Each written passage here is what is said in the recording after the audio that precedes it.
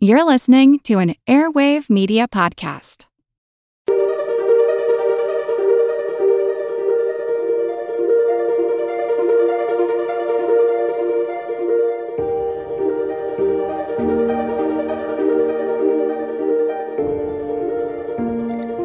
Welcome to All Creatures Podcast. This is Chris.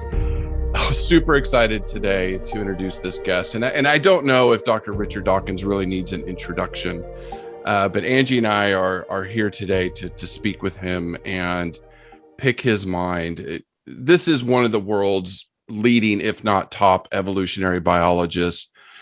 Just a quick bio on Dr. Dawkins. He was born in Kenya, and then he moved to the UK when he was 8 years old.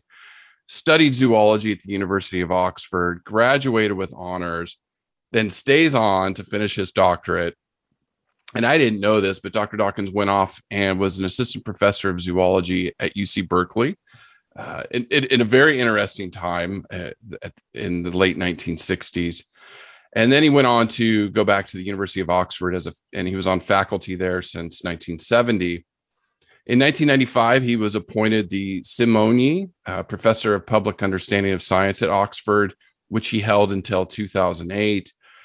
He's authored 17 books now, some that you might have read: The Selfish Gene, The God Delusion, The Greatest Show on Earth, The Evidence for Evolution. I'm trying to get my hands on that down here in New Zealand. And then today we're going to talk about his latest book, Flights of Fancy, Defying Gravity by Design and Evolution. Dr. Dawkins, first, welcome, but I just have to say this book blew me away. The artwork was jaw-dropping. It was a real treat to read this, and I just want to say congratulations on your latest book, but wow, welcome, and thank you for writing this book. Thank you very much. Oh, Dr. Dawkins, this is a dream come true for me. Studying your work years ago as an undergrad in zoology, this is just a real treat for me. And as Chris mentioned, every night for the past couple of weeks, I've got to go to bed reading your book and holding it in my hands and being just moved and entertained. I giggled out loud and I learned a lot. I actually felt bad pinning back some of the pages that were my favorites. So I just have a whole bunch of bookmarks in there to take more notes from. And not only the words on the page, which are incredible, all about birds and flying and inspiring science. It was just fantastic. But the artwork is incredible. Even touching the prints, they're slightly raised. Your graphic illustrator definitely needs a big shout out to Jana Linzova. Am I saying that right? Mm-hmm. Yes. So I can't wait to get talking more about this book in detail. I promise to our listeners we will get there. But our first question for you is your curiosity and love for science in the natural world. When did that begin? And did you have that aha moment that pushed you forward in your sciences? Rather ashamed to admit it was rather late, actually. Not until I got to Oxford did I get really enthusiastic about science. I sort of rather wasted my school days. And then when I got to Oxford, the discipline of the Oxford tutorial, where you have to write an essay every week and you have to go into the library. Well, nowadays, you probably just go onto the internet. But when I was an undergraduate, you went into the library. Me too. Yes. Okay. I got lost there once and sat down in the corner and cried a little bit. But then I picked myself back up. But it was so confusing how to find the book that I was supposed to find. But then I got help from the librarian and I checked out the book. What I liked about it was that we were not using textbooks. We were using the original research literature. Absolutely. So I would be given a list of papers to go and look up in the original journals. And then I had to write an essay, synthesizing, criticizing, balancing arguments. And because the topic was rather narrow, it was possible to read all the recent research literature on that topic and become, as an undergraduate, in effect, an expert on this very, very narrow subject. Yeah. And that, I think that fired me. That fired me up because I felt I was with the big boys and girls. I was you know, contributing and yes, that's right. Yeah. Well, one of the things that fascinates me is, since we started doing this podcast, and if I had to go back and redo my PhD, I think I would go into evolutionary biology. It is a field that just fascinates me, and every species we cover, when I do start studying their evolutionary history, and that goes back millions of years, if not tens of millions of years, it's a field that just is fantastic to study. So I'm a bit jealous that I went into animal physiology and you've been able to study this for so many years. What pushed you into evolution? What was, what pushed you to study it? And then how does it help us understand our natural world today? And then leading up to the book, Flights of Fancy, the evolution of flight, but the bigger picture, why is evolution so important to science? Yes, well, I think you said it when you said you regretted not doing it yourself. I mean, it is, it's what makes sense of everything else. Mm-hmm. It always astonishes me the way the evolution chapter is usually last in the textbook instead of being first. How can you possibly study any aspect of biology and without asking the question, what's it all for? What's it all about? Mm-hmm. I think it's astonishing that anybody can study biology without studying evolution. So I'm not sure that question needs an answer. I mean, anybody who does biology can't help getting into it. I actually did my PhD in Oxford, we call it DPhil, in animal behavior. And I just retained an interest in evolution from my undergraduate days and then returned to that later. So I don't think I ever had an aha moment. I think I just, the whole of biology forces you to have an aha moment about evolution, I suppose. Mm-hmm. Well, and for a lot of our listeners that might not be as familiar with some of the evolutionary processes or even some grand examples of evolution, would you mind sharing with our listeners some of your favorite or one of your favorite stories of evolution and how, I love your analogy about the eye and how that evolved. Would you mind sharing that with us? Yes, well, that was really in answer to the common creationist question, what's the use of half an eye? And so you can do that with quite a lot of things. Sure. Taking an organ and of high complexity and showing how it could evolve from something simple. So the eye is a very good example. Wings are another very good example. What's the use of half a wing? And they have a chapter on that in the book. Mm-hmm. You can look at another way of looking at it is look at fossils, and eyes on the whole don't fossilize. So there are certain groups of animals where there's a beautiful fossil history that you can follow. I mean, whales is a good example. Horses another one. Elephants another one. In the case of whales, we know from molecular evidence that whales are related to hippopotamuses, oddly enough. It's a very strange finding. Nobody saw that coming. That was No. Right. But now we do have a fairly good fossil record of whales where you have an obviously land-dwelling animal with legs, and then you have an animal that spent part of its time in water, but also with legs and arms. And then gradually the arms and legs shrank until now with modern whales, the arms have become flippers and the legs have just disappeared altogether. There's traces of the bones inside. So that's a very nice fossil history. Mm-hmm. The example of the eye that you mentioned, well, Darwin himself did that. Darwin himself said the eye is a big problem, and then he solved the problem.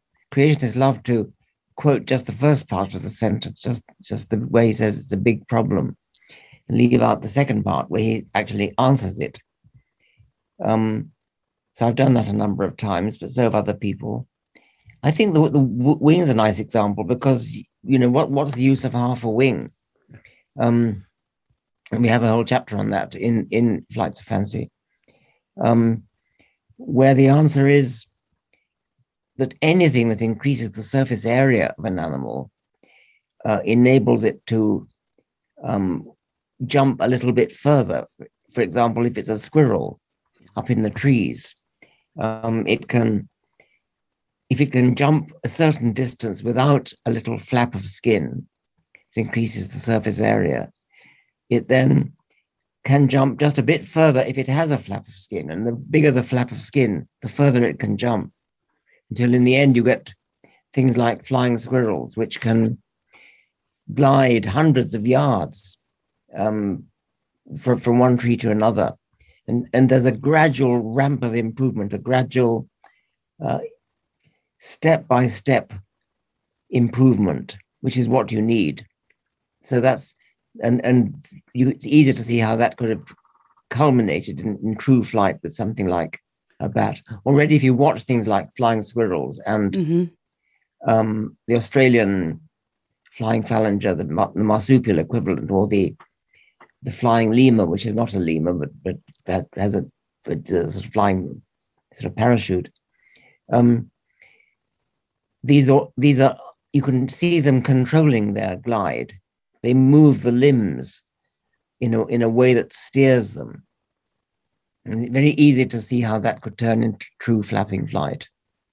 Well, absolutely. And from flight and all the feathered flying dinosaurs that we have currently out there, some of them have decided to not use their wings, and their wings have shrunk down. Why do you think that is? Well, that's remarkable too. I mean, we have a chapter in the book on that very subject. If flying is so great, why do some animals lose their power of flight, lose their wings? I think it's something like 60 different families of birds. When they arrive on islands, lose their wings or shrink their wings, probably because there are no predators on the islands, so they don't need the wings. And then you have to realize that biology is a strongly economic subject. Wings are costly. They're costly to make, costly to use, and the muscles that you need to power them are also very costly, and it's very energetically costly when you actually do use them. The extremely dramatic example of wings not being needed is when queen ants have had their mating flight, and the only reason they have wings at all is that they fly and mate on the wing. Then they settle down on the ground and dig a hole and start a new nest. Before doing that, they actually bite their own wings off or tear them off. Well, that really is a dramatic demonstration of wings not being necessary. No, I found that chapter fascinating because you definitely jumped into a lot of birds down here in New Zealand. You know, the extinct moa, the kiwi. You know, we have the kakapo, and even our bats, you know, tend to be ground dwelling a little bit. And that's right. That's exactly right. Have you read Douglas Adams' wonderful description of the kakapo? Douglas Adams wrote in The Hitchhiker's Guide to the Galaxy Man. Also wrote a book called Last Chance to See on animals that are in danger of going extinct. And he wanted to go around the world recording in his own inimitable style descriptions of these animals. And the kakapo, he said, it has forgotten how to fly, but it's forgotten that it's forgotten how to fly. And so it climbs up in a tree and launches off and then plummets to the ground. But it's very endearing, his description of it. Yeah, yes, and I hope to see one. There's talks of them finally reintroducing them on the main island again. So, you know, less than 200 left in the world. And they're on one of the outlying islands, aren't they? Yes, down, I think Stewart Island or down near Stewart Island, off the South Island. Yeah. Yes. But they're doing well. They're doing well on the one island they have. But, you know, again, that's why New Zealand, we're in such dire crisis sometimes, because all these ground dwelling birds getting picked off by all the introduced mammals. So getting into this, Dr. Dawkins, what inspired you to write Flights of Fancy? Because it is such a fascinating, all these different aspects of evolution. Like we even talked about whales and hippos and how that whole process happened through the evolutionary history. But what made you decide, you know what, I really want to talk about flight? Well, I mean, I could have written about swimming or digging. I mean, I hope you do. That was one of my exactly. follow-up I mean, questions. I would like one on each big topic. Yes. These are fascinating subjects. I mean, you think about animals that live underground and burrow through the ground, or the deep diving mammals. Deep diving. I mean, that's right. I mean, maybe that will be the next one. But flying does have a sort of fascination, I think, for all of us. Many of us dream of flying. Yes, I'm very lucky to have had a handful of them. Yes, and people who make computer games, let you fly with your avatar, and that's great fun too. Throughout history, people have dreamed of flying. Leonardo da Vinci, for example, we have discussed him a bit and his inventions of flying. I think we feel kind of trapped on the ground. And when you watch a bird so free up there, able to travel through the third dimension, it's a great longing that people have, I think. But as I said before, maybe the next one will be about swimming. Yeah, that would be amazing. Yeah. That would be amazing. And Dr. Dawkins, while you were researching and preparing the book, did you learn anything new, or did anything surprise you when you were writing the book? Oh, I think so. Yes, I probably can't think of any specific examples just off the cuff, but yes, I learned a lot. I mean, I read a lot for it, and the aerial plankton really struck me. I really enjoyed that chapter. Yes, I never thought of it like that. No, quite. I mean, the principle that animals need to spread their offspring far and wide, even though they may be living in a very good place. It's because it's not going to be good forever. Animals, if animals look back at their ancestry, they're going to see their ancestors probably came from a different place, and for good reason. And they survived too, right? Yeah, they had to survive. Yeah. And then go to a different place. It's incredible. Yeah, the aerial plankton is full of creatures doing that and spreading their pollen or spreading their seeds, their spores, their young, little spiders, little insects spreading around the world. So yes, I learned a lot about that. I wanted to jump in that one of my favorite quotes in the book, and I wrote this down, and I'm going to carry this one for quite a while. And I definitely, again, for our listeners, this book is wow, it jaw-dropping. Wow, you're interested in science, read this book. It is amazing. And there was one sentence in there. It said, "Individuals die, but genes live on as copies." And that just so perfectly captures what evolution is. And when you were talking about, spreading genetics and breeding, I would, if you could go back in time and watch this process unfold, what evolutionary pressures do you think pushed animals to start to fly? And I think we started with insects, right? And then we went to pterodactyls and then to birds. Yeah, insects were way ahead of the vertebrate. Yes, but insects, and then I suppose pterosaurs after that, and then birds and bats. I think in a way that the wonder is they didn't fly sooner. I mean, given that insects could do it, yes, it's quite surprising that it waited as long as it did. That birds and bats waited as long as they did, and pterosaurs. I mean, because if you think about what flight is good for, we have a chapter on that as well. It's good for so many things. It's good. I mean, it's fast travel, escaping from predators, spotting food, migrating. All these things, flight is good for, and so it's sort of surprising it didn't evolve sooner. And do you think that some of these gliding species or flying snakes that you mentioned in the book, that I'm like, okay, Chris, we have to cover that one on the podcast, that they don't technically fly, but they glide in the lizards as well. Mm. Do you think that over time they may develop wings and fly? Or do you have is there any examples of evolution? One reason why they might not is that birds and bats are already there. And so the niches are already filled by birds and bats. And so perhaps if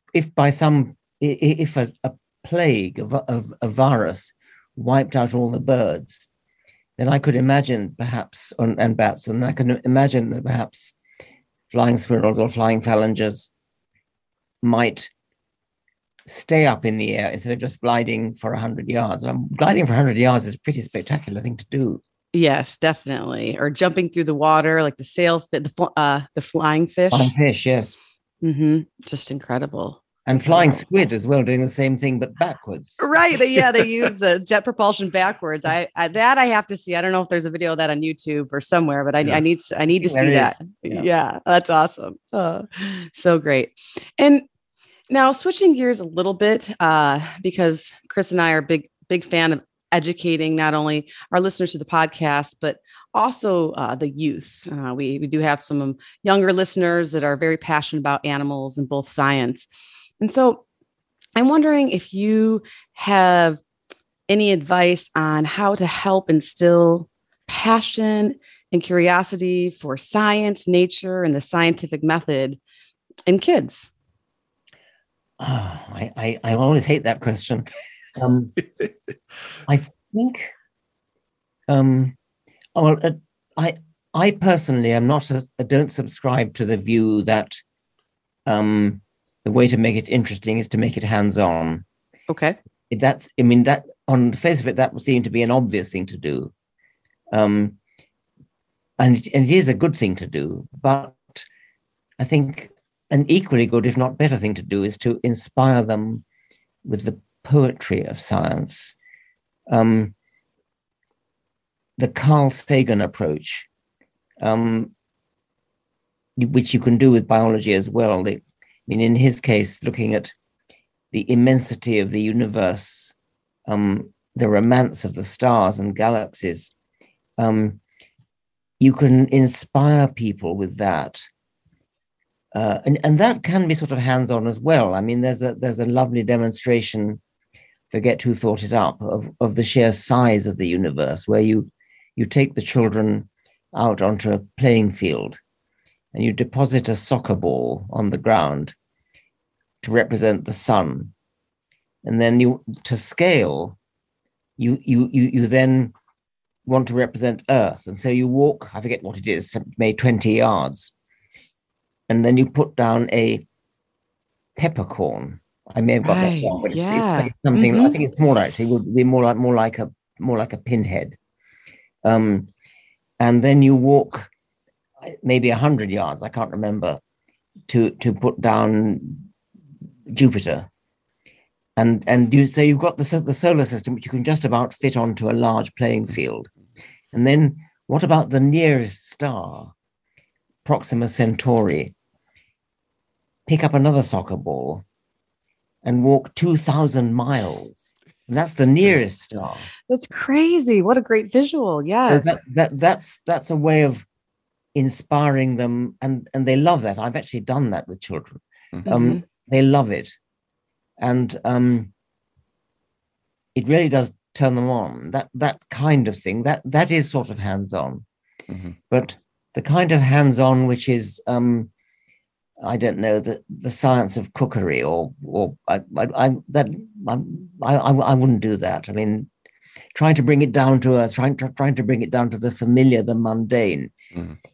It's not mundane. It's exciting. It's extraordinary. Yeah. Yes. Yeah. Yeah. Beautiful, poetic, definitely. Yeah, that's why we studied for so long in college to get there. So, doctors, where do you see flight going if you could speed up time and the species that we have today? Do you see anything like fantastical in the future for flight? Different animals either I'm evolving, not sure. de-evolving. I sort of feel if it was going to happen, it would already have done. I mean, if for example, we note in the book that ballooning is a perfectly good way of getting lift. Mm-hmm. No animal's done it, I sort of feel it probably won't happen since it hasn't happened already. That would be one example of an innovation which hasn't been tried yet. Mm-hmm. Using something like hydrogen, animals can make gases that are lighter than air. They can make methane. They can make hydrogen. And they can make silk. And so to make a balloon would not be, you might think, would not be beyond them. I mean, the components, the individual components are there. Jet propulsion, well, that happens in water. I can't imagine quite how that would evolve in air. Space travel is probably not a possibility. Yeah, with some species, yeah. What do you have in mind? We've already talked about whether things like flying squirrels might turn into truly flying animals. Angie, you mentioned flying snakes and flying frogs. I mean, they're wonderful. The flying snake doesn't have wings at all, really. It just flattens its body. Well, it moves its rib cage. That's right. It widens its rib cage, but it's not like the flying lizard, where the ribs really do shoot out. The ribs themselves shoot out. That's right. The ribs shoot out. It's incredible. The skin stretching between them. That the snake doesn't do that. It just simply makes the body a bit flatter by pushing the ribs out. Okay. And it kind of wriggles its way through the air. It pretty much the same kind of motion as it has on land, flying from one tree to another. It's a spectacular sight. Look it up on YouTube. It's a lovely thing. I'm going to, yeah. Well, we'll have to cover one of those species on our podcast for sure, because this book definitely perked my curiosity, which is a sign of a great book, as you always do whenever I read one of your books or listen to one of your talks. With everything that's happening with global climate change, and birds and their numbers are declining. Many migratory species, especially here in North America, we're losing them at a drastic rate as far as we can tell. Is there any evidence of birds starting to evolve changes to be able to adapt and or live with the pressures of the modern day world? Oh, well, there are some birds which are just like rats and exploit urbanization. Yeah. So, for example, herring gulls, for example, and no doubt there are American and New Zealand equivalents that do this. In Britain, herring gulls flourish on rubbish dumps, so they are, in the same way, kind of rats and mice among mammals are going the opposite direction from these endangered species you're talking about. They become extremely numerous because they can exploit human existence, human waste and human food stores and things. But it is very sad that we're losing the species diversity, that we're losing so many species of not just birds and insects and plants. Yes. Yeah. And that's, I would be remiss if I didn't ask you about this, because it is a lot of what we talk about in the podcast, a lot of endangered species. With the Anthropocene, the sixth mass extinction that many scientists believe that we're at the beginning of or in the midst of. So how do you see that impacting our natural world? I mean, you were one of the most well-respected scientists in the world, evolutionary biologist. So seeing the decay in the last, let's say, 50 years, how do you think that's going to impact our natural world in the next 100 or 1,000 years? I'm no expert on it. I think you probably know more about it than me. I suppose if we lose lots of species, we end up with fewer species which become very successful, like gulls and rats and mice. Monocultures in agriculture are a menace. I mean, they're efficient for producing food, but they're a complete menace as far as conserving wildlife is concerned. There are efforts in some countries to preserve things like hedgerows, which are refuges for quite a lot of species. But I don't really have much expertise in that field. I feel for it. I mean, I feel tragic, and the extinction is a genuine tragedy. It's an aesthetic feeling, a personal aesthetic feeling. I mean, if elephants go extinct or rhinoceroses go extinct, it is a tragedy of an emotional aesthetic type. For me, I don't want it to happen. I would like to see extinct species like thylacines brought back, which the thylacine might be because it's extinct sufficiently recently that the DNA can be obtained. It would be a great thing to see woolly mammoths brought back, thylacinus brought back, woolly rhinoceroses brought back, Neanderthal humans, maybe. Yes. It'd be interesting to study that, isn't it? Yeah. Oh yes, and Chris is a huge fan of woolly mammoths, so he. That's... I did some cloning in the early 2000s when it was the craze. Oh, really? Yeah, down at Texas A&M. I mean, is it feasible to implant an embryo in an elephant? We were working when I was at the University of Florida. Some of my research was we were looking on how to freeze semen of bull elephants because we don't have a good grasp on it yet. So our advanced reproductive technologies in elephants isn't quite there. So to be able to clone, I believe we'll be able to clone mammoth embryos. It's the fact of syncing up. I believe it was going to be Asian elephants as recips, if I remember right. So syncing that whole process up is going to be very difficult and very costly.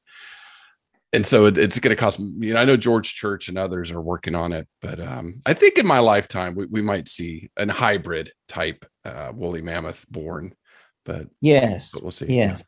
Yeah. I hope so. Yeah, we're getting there.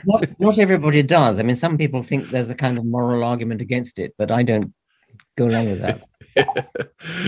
I was always a proponent for it. I said I was doing some genetic work, and I'm like, oh, they need me on this project because I wanted to figure out some recip genetics. But yeah, that's another story for another day. Yeah, but focusing on big picture, wonderful, great things, Dr. Dawkins, you have a foundation, and I would love for you to share with our audience just what the mission is of the Richard Dawkins Foundation for Reason and Science. Well, Reason and Science is what it is, and it recently merged with a large American foundation called the Center for Inquiry, CFI, which has for a long time been had an interest both in secularism and non-religious life, and also on skepticism about things like homeopathy and telepathy and flying saucers and things. I mean, at least testing, at least taking a scientific skeptical view of such things.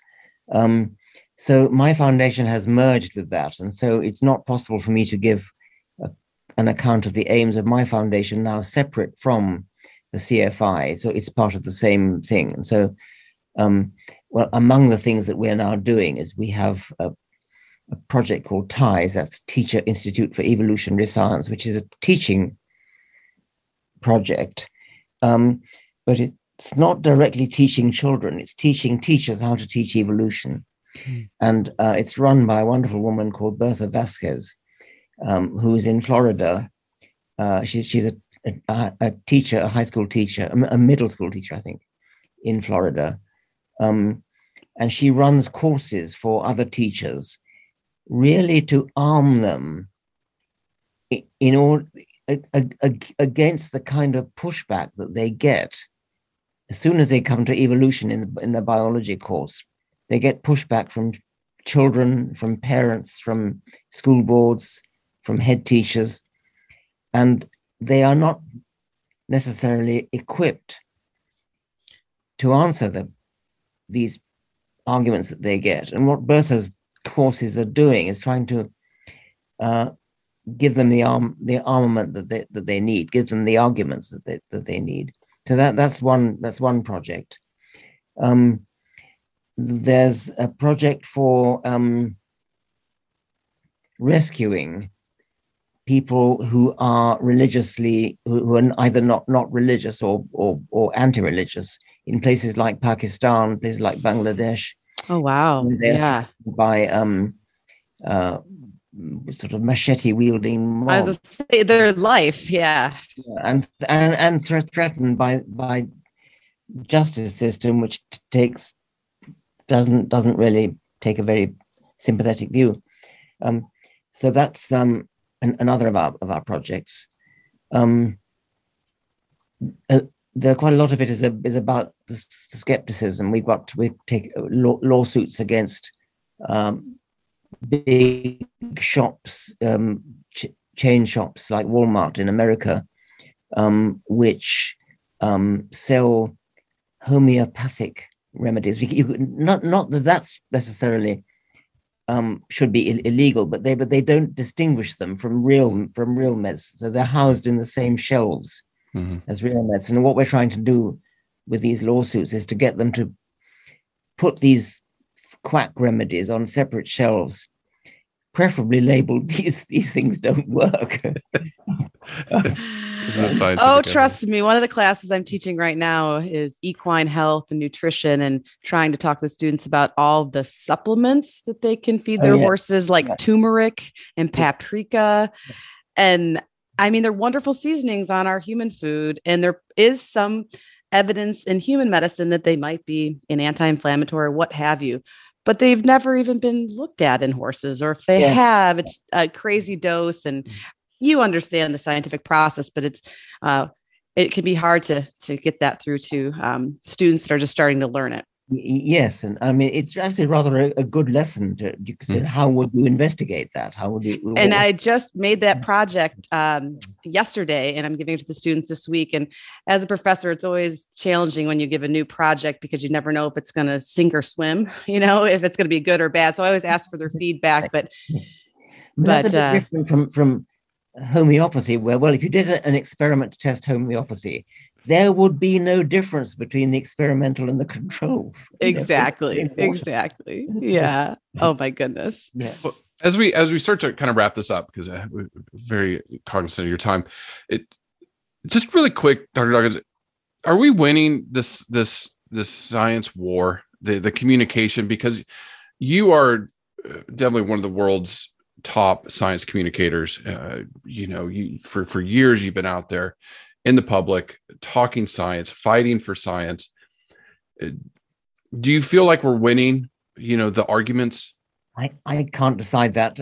In some ways, I think we are. I mean, the COVID experience is perhaps revealing. I don't know how you feel about it. I feel that the prestige of science has gone up as a consequence of the astonishing speed with which these various vaccines have been produced. And I think we're now alerted to the danger that this may not be the last such pandemic that we have to endure. And I think, is it possible that the COVID experience has alerted people to the importance of science, or how science, in something like the same way as Sputnik had alerted America to the need to really put money and effort into science. Mm-hmm. I wonder whether COVID perhaps has had a similar effect. I hope it has. It would be a silver lining. Yeah, absolutely, absolutely.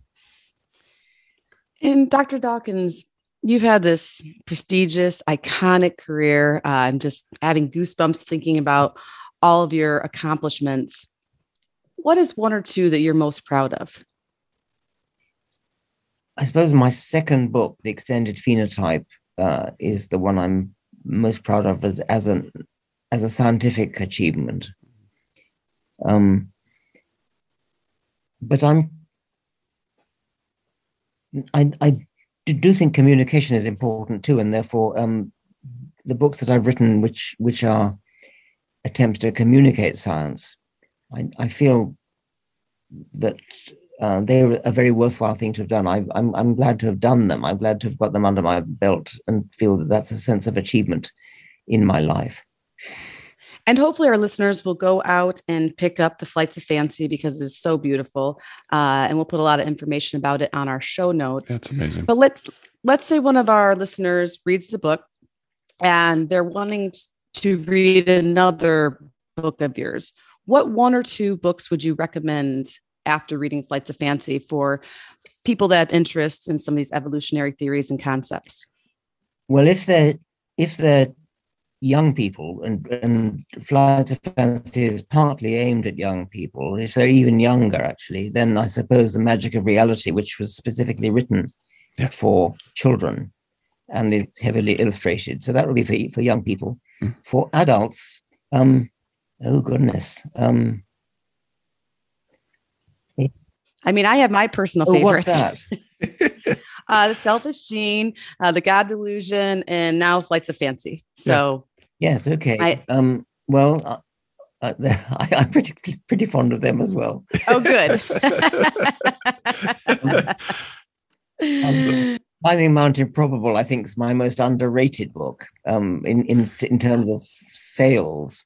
Mm-hmm. And I think it's one of the best, but it's sold, I think, among the least. Well, you're going to get some copies sold after this podcast interviews, or after this podcast airs, and it'll definitely be with me and Chris. So you'll always have two more. Yes, I'm going to be buying as many as I can, and hopefully a lot more. I'll be giving them as holiday gifts, that's for sure.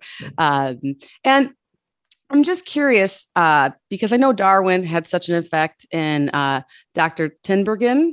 I teach a lot of his concepts when I'm doing animal behavior, who was your professor, right? Yes. But now, in this day and age, who is influencing you currently?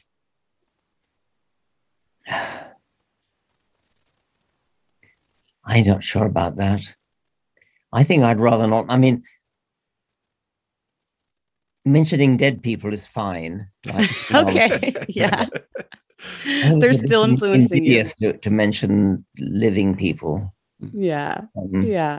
Well, you're definitely a big influence on all of us. So that is a wonderful thing. And we definitely appreciate your time. Yes. Chris, Did you have any? Yeah, a couple more questions before we let you go, Dr. Hawkins. I've got to say, Flights of Fancy, go get the book. My library is now I'm going to start filling it up because the writing is, it's beautifully written. It's at a level where you just absorb it, and it's Flights of Fancy. I have to go back and read it again. Yeah. Oh yes, I must admit, in the evening to wind down after my kids go to bed and a busy day of work, I like to watch Netflix sometimes, some documentaries. But the past 2 weeks, when I read about 10 pages a night because I'm so tired, I have been skipping Netflix and jumping in bed, propping my pillows up, turning my little nightlight on, and enjoying this Flights of Fancy's book like none the other. It's re-energized me and refreshed my scientific curiosities. And so I'm really hopeful that our listeners out there will do the same, because at this point, it's much better than anything on Netflix. Yeah.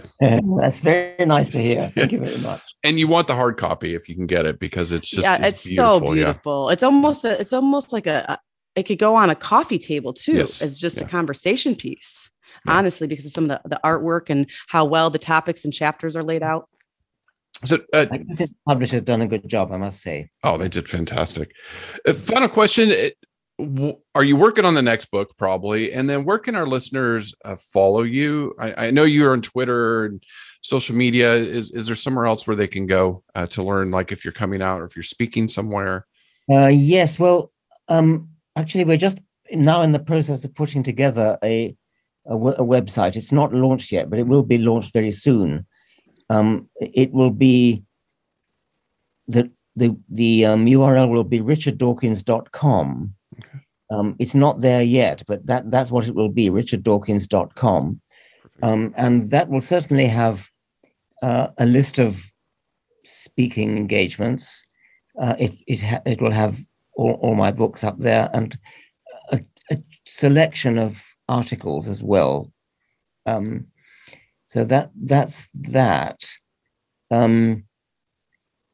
Yeah. Okay. I mean, and as for what I'm working on at the moment, I mean, I'm working on a new book called The Genetic Book of the Dead, which is sort of aimed at the same audience as The Selfish Gene. And I've done about 35,000 words of that so far. And so that's got a long way to go yet. Well, we look forward to hearing more about it in the future. And we definitely will keep our eye on richarddawkins.com. I myself will be very excited to see a lecture date somewhere in Florida, so that I can come hear you. Whereabouts in Florida are you?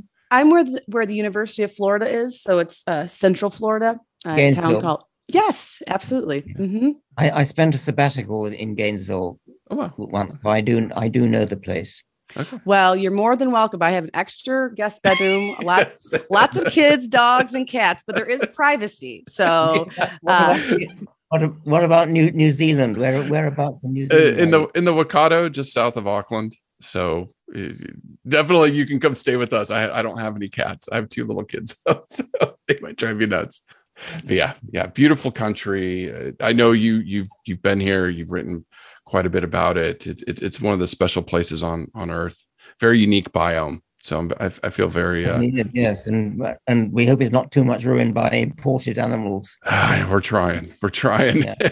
try to get rid of those mammals that don't belong here. Well, it's one thing if they get there sort of by accident, but deliberately introducing them is a grievous sin. Yeah. All the elk and everything on the South Island. Yeah. Even American turkeys are here. So, yeah. Wow. Well, Dr. Dawkins, oh my gosh, we feel so grateful that you were able to come on. The book is Flights of Fancy: Defying Gravity by Design and Evolution. I know we've had authors on before, but this is one. If I had to pick one, this one, it's a must read. It's an absolute must read. Introduces you to Dr. Dawkins' writing if you're not familiar with it. Beautiful book, Dr. Dawkins. Thank you so much for coming on and talking to us today. It's been a great pleasure. Thank you very much. Yeah. We really appreciate your time, and we look forward to many more books from you in the future. Maybe one on deep diving, yes. or some other fantastical, amazing things. So thank you so much. And I will come see you in Florida, and we will be in touch. And we'll put all this information on our show notes for our listeners at allcreaturespod.com. And we will also keep you updated on social media about this interview and then other features that Richard Dawkins will be doing in the future. Thank you very much indeed.